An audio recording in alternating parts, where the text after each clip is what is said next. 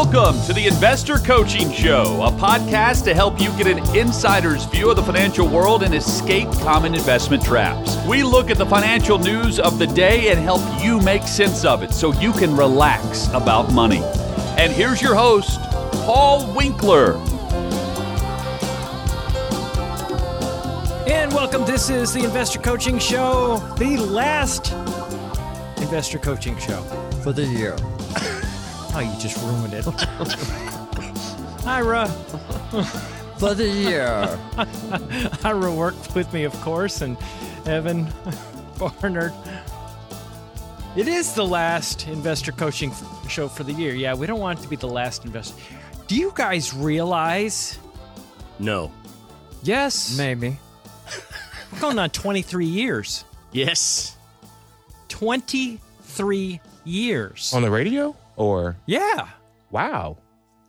Hey, you know what? Tomorrow is going to be a big day for? Of course. Yes. Yes. We were talking about this at home. Weddings. Yep. Uh-huh. Yep. Did you guys saw that, right? I saw that, Yeah, yeah. because that's our anniversary anyway. Huge. Huge, yeah. Oh yeah, I have another friend whose anniversary is 30 years this year. 30 years. Sir. Well, 30's got a 3 in it. Yeah. Which is, you know, if we play a waltz, it's in 3/4, right? There 1, you 2, go. 3, 1, 2, 3. You guys do a waltz, you know, for We're set. for your anniversary, because it's 1, 2, 3, 1, 2, 3. Yeah, there you go. It is going to be a big day in Las Vegas, is what they're saying. Yep. It's like one of the biggest days. They said it's one. It is, and I think it is going to be the biggest day. I think At least for weddings, yeah. that they have ever had is what they were saying. It's going to be the biggest day for weddings that they have ever had. They said that there are all kinds of people cashing in on this. But you know, they had like in 2007, you had 7 of 7. I got a lot of people. July 7th of 2007, a lot of people got married. Yeah, 4,500 couples were married in what became the Lucky Sevens Day in Las Vegas. Okay. And then the second most popular was 11/11 of 2011. I was going to say November 11th of 2000. Yeah, there you go. So they're looking at another big day in Las Vegas tomorrow. And they've got these people out there selling packages. Yeah. The 12/31/23 package, they're selling it for $2,024. That's pretty creative. Yeah, they're selling. The idea is that you get a limousine ride, wedding planner, photo shoot, and a cider toast. Cider toast. Cider toast. Oh, They're going to toast you with instead cider. of champagne. Yeah. Yeah. Yeah. Speaking of toast, there was a guy that came up with avocado toast passed away. Did you see that? No, I didn't. Yeah. Who would ever thought I of having having the creator avocado? of the Glock passed away this past week. Creator of the Glock? Yeah, he passed away. No He's an kidding. Austrian engineer. Yeah. Okay. Yeah, I don't know much And about I think that. he was like 94, something Okay. like that. All right. Well, so, you know, it's, and then the next date that there's somebody else is saying that's going to be too crowded on 1-2-3, so she's going to get married on 2/4 of 24. And she's going to wait a couple months. Maybe she's got to think about it first. Is Vegas making the odds on the success percentages of these weddings on I have New Year's Eve? I have not seen that. So it has been an interesting year. Evan, you've been talking to your son about it, and Yeah, I'm sure it has. We've been chatting He has home. a nice little list of things. We did, yeah. We went through a few things, and some stuff I just had totally forgotten about. I mean, it's a function of the news cycle now that there's so much coming on that I had failed to remember several pretty good sized stories. So there were a just lot out of of sight, predictions. out of mind. There were a lot of predictions for the year. And I think it's interesting because one of the things that I've talked about on the show over and over and over again, how the experts can't seem to predict things, Right. right? Not so good at predicting what's going to happen next, where things are going to go, or anything like that. And there was a piece in CNBC. There was one of the anchors was talking about that very thing, the Federal Reserve and their economists. The most brilliant economist, the most educated economist out there, period, end of sentence. Check this out, guys. Here's what he said. But I have pointed this out many times, has a terrible forecasting record. I just want to point out their GDP forecast this time last year was 0.5% for 2023. Okay, so GDP, 0.5% is what they predicted it would be. This is the Federal Reserve, whose job is to set interest rates, right? Help determine, make sure that you have full employment, make sure that the currency is stable, and that that's their mandate, their dual mandate. Now, this is what they basically said: 0.5% growth in GDP, and this is what really happened. And the actual numbers, we had 2.2% for the first quarter, 2.1, 4.9, 2.7%. They were off by orders of magnitude. They were off on the unemployment rate too. They had 4.6%, we're 3.7. They've just been. Now, it's not quite as bad as he's making it out to be, because he was like 2.4%, because he's annualizing all those numbers. So you take the quarter, you got to divide that by 4. So, you look at that, though. But that is a pretty doggone big percentage to be off when you have all the numbers at your disposal. Yeah. And, it's just like, one of the things he made a comment about, he says, this was predicted for this. And he said, then COVID happened. Talked about, several years back, of course, thankfully. We can look back and say that was several years ago. But he was looking at that and saying, they were way off. Then COVID happened. Well, but this is what happened. This is our excuse for missing our prediction, because COVID happened. And his point is, but COVID happened, it's like, but 9/11 happened. Yeah. But, the oil crisis happened. But you can fill in the blank. There's always something that screws up your predictions. Yep, exactly. So, I'm curious, Evan. Yeah. What'd your son come up with what were some of the things that he popped out? Yeah. So I'll start with the curveball here. The Titan submarine sank. The submarine that was looking for the Titanic, had the wealthy billionaire or whatever, and your son would come up with all that kind of stuff. Yeah, that went down, and of course, all the news cycle. How much air do they have? How long is this going to be? All those kind of things, and of course, in the commentary on the business side, okay, it's almost like the space shuttle. What failed? Okay, what design flaws weren't we looking at? Oh, they rushed the process. I mean, you always have, just like you're talking about the economists after the fact. Yeah. Well, we woulda, coulda, shoulda. Monday morning quarterbacking. Yeah, for sure. Right. And there were a lot of things about as I recall, there were a lot of things about how these people were kind of fly by the night, type of an operation anyway. You mean the designers of the sub? Yeah. And but well. Yeah, I hesitate to use the term fly by night, but I don't know much about it, but I remember that was the commentary. Yeah, they were kind of rushing this. It was maybe an unproven. I'm not an engineer, like the polymer, the ballistic nylon shell or whatever, Kevlar almost. Because there were a lot of wealthy people on board that thing, weren't there? Yeah, they were all wealthy people. Yeah, well, there was. Were they? Yeah. Yeah, so that's just what I recall about that one. Okay. Yeah, It had no business going down there. I'd totally forgotten about that story. They had no business going down there. I don't know. They've been told and warned. They've been warned. A lot of times. Well, I mean, you look at it, the sense of adventure. People want to go out to outer space. I mean, that's just humans. Yeah, get a robot down there. Columbus had no place going, across the ocean. Right. When you were going to probably fall off the edge. But, it's no guts, no glory, right? That's it. So what else did he come up with? Well, let's see here. Because the bank thing, I'm thinking about people that, I was interviewed over. Silicon Valley Bank was one I came up with. Yes. That wasn't Justin's. Right. You want me to run through the list or just? I'll just come up with a couple things. We'll talk about them. Well, the Chinese spy balloon. Yes. You're right. That did happen this year. Yes, it did. Wow. And we were actually, this kind of led that was that was in the news a lot. And it's funny how quickly we forget those types of things. And that wasn't really, that's not so much of a business event. It's not a market related thing, but at the same time, but it sure can affect business, seeing as you're talking about trade between countries and whether you have trust between the countries. Yeah, exactly. Sure.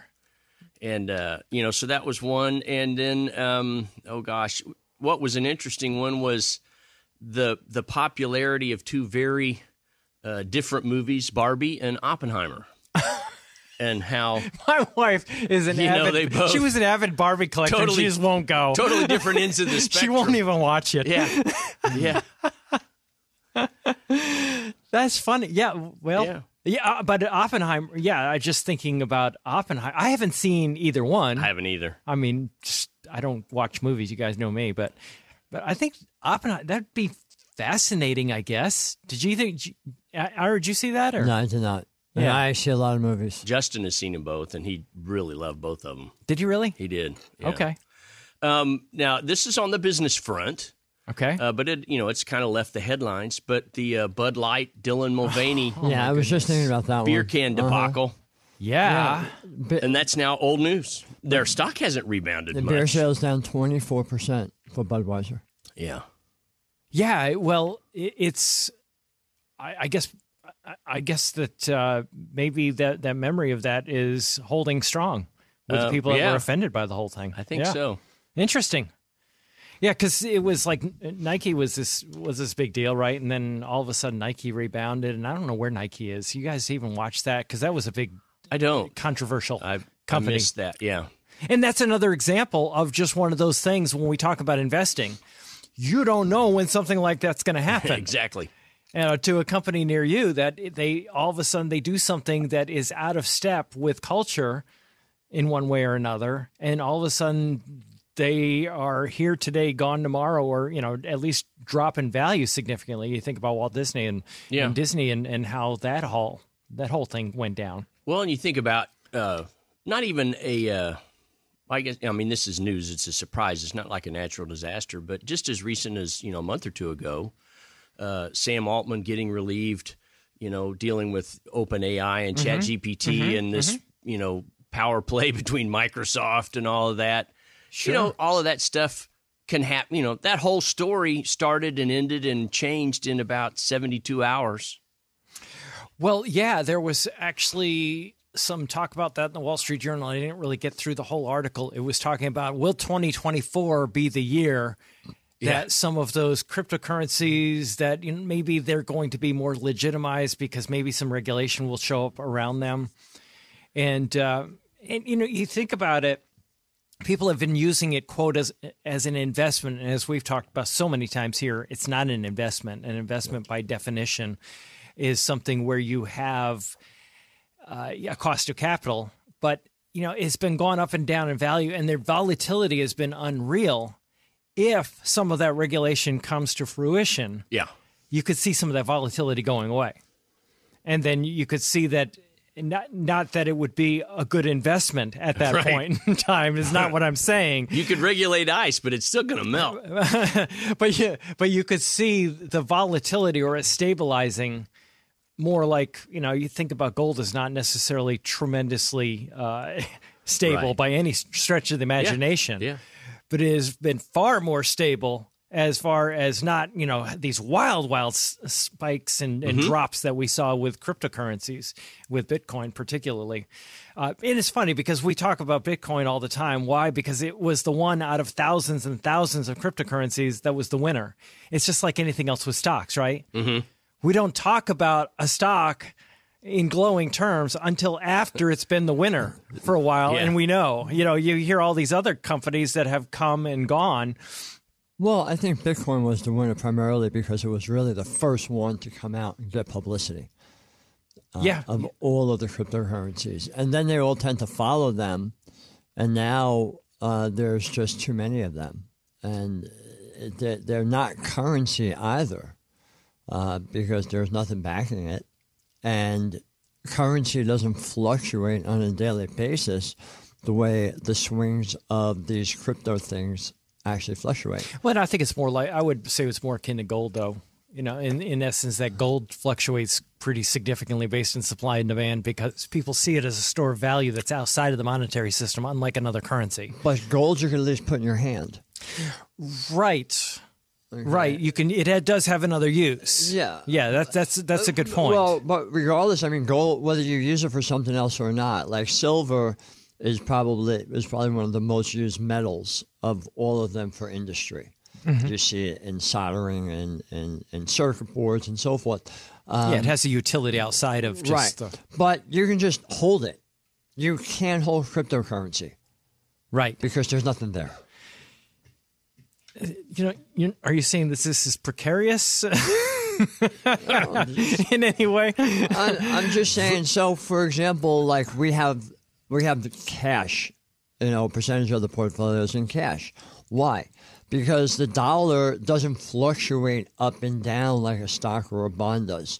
It's not sensitive to interest rates. A dollar is a dollar is a dollar. My dollar today will be my dollar next week. Well, you have an entity that's making sure that there's stability going on there, like a Federal Reserve. And whereas, like, you look at some countries where their currency has fluctuated wildly, just because they print and they increase the supply, and then you have hyperinflation. And, Venezuela, anyone? And, can you say that? Yeah. And that's the only reason why I just lost my thought.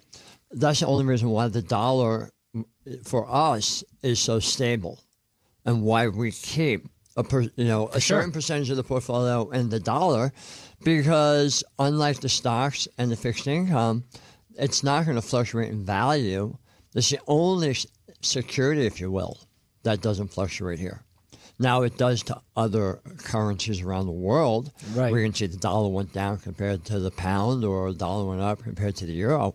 But the dollar for us is always a dollar, as opposed to Apple dropping in value or interest rates going down, so the value of the bond goes up. The dollar is fixed for us. Right. And it's a good point to make, Ira, just in that when you're investing and you hold bonds in your portfolio, they're there for stability. And if you do have bonds outside the U.S., and a lot of people have these things, and they don't know whether their bond funds are actually hedged against the currency risk. And that's one of the things that we're adamant about, that we have that hedging against currency risk, because you don't want that to be fluctuating. Listening to the Investor Coaching Show right here on Super Talk 99.7 WTN. Paul Winkler, Ira Work, and Evan Barnard. We'll be back right after this.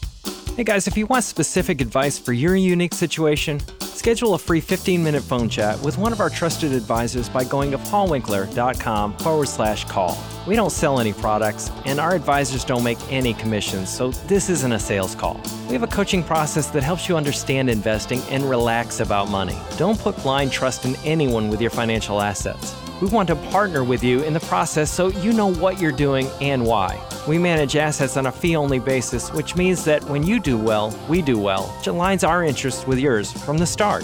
We also bring you into the financial planning process that gives you a clear plan so you can find the freedom to pursue your purpose. All our advisors are degreed planners too, with years of experience. So schedule a free 15-minute phone call with an advisor by going to paulwinkler.com/call. All right, we're back here on the Investor Coaching Show. Paul Winkler, Evan Barnard on keyboards.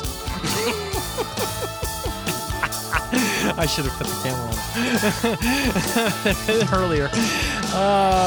Let's see. And Ira Work.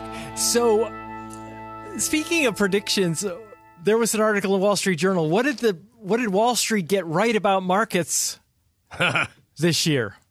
The answer was not much, because we've been basically 23rd year going into this radio show, and that was one of the things we started on. Is like, what passes as investment advice is terrible. People don't, and most people don't realize that's what's going on, is gambling and speculating and predictions about the future, and you'll see changes in your portfolio, or most of the times you don't see it because you don't look. But there are things going on, and you don't realize that's what's happening. It's like built into our bodies that we have to try to predict what's going to come next. But they said almost no one thought 2023, almost no one thought it would be a blockbuster year for stocks. They could have hardly been more wrong. S&P finished up 24%. That was the winner for the year. More about that in just a second.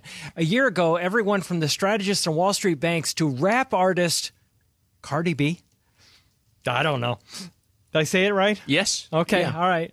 Was calling for a recession. Instead, inflation continued falling, consumers kept spending, and the unemployment rate fell to 3.4% Lowest level since 1969. It was interesting. You guys see the 10-year bonds. Yeah. Basically ending the same place where they started the year before. Yeah.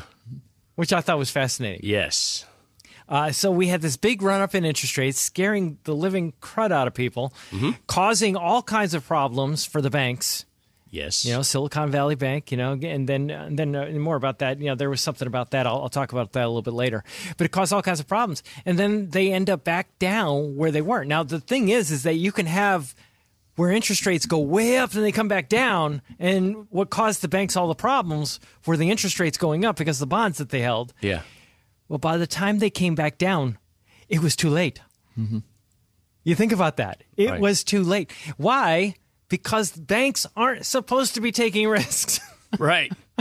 Well, it's like shorting a stock almost. I mean, it has to happen in the amount of time before you've got to pay that stock back. Good example. To have the market move. I mean, it's just the same phenomenon. It's the time value. Yeah, exactly.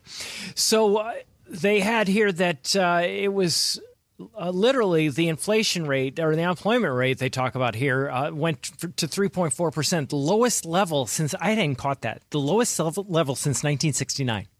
Wow. Lowest unemployment rate.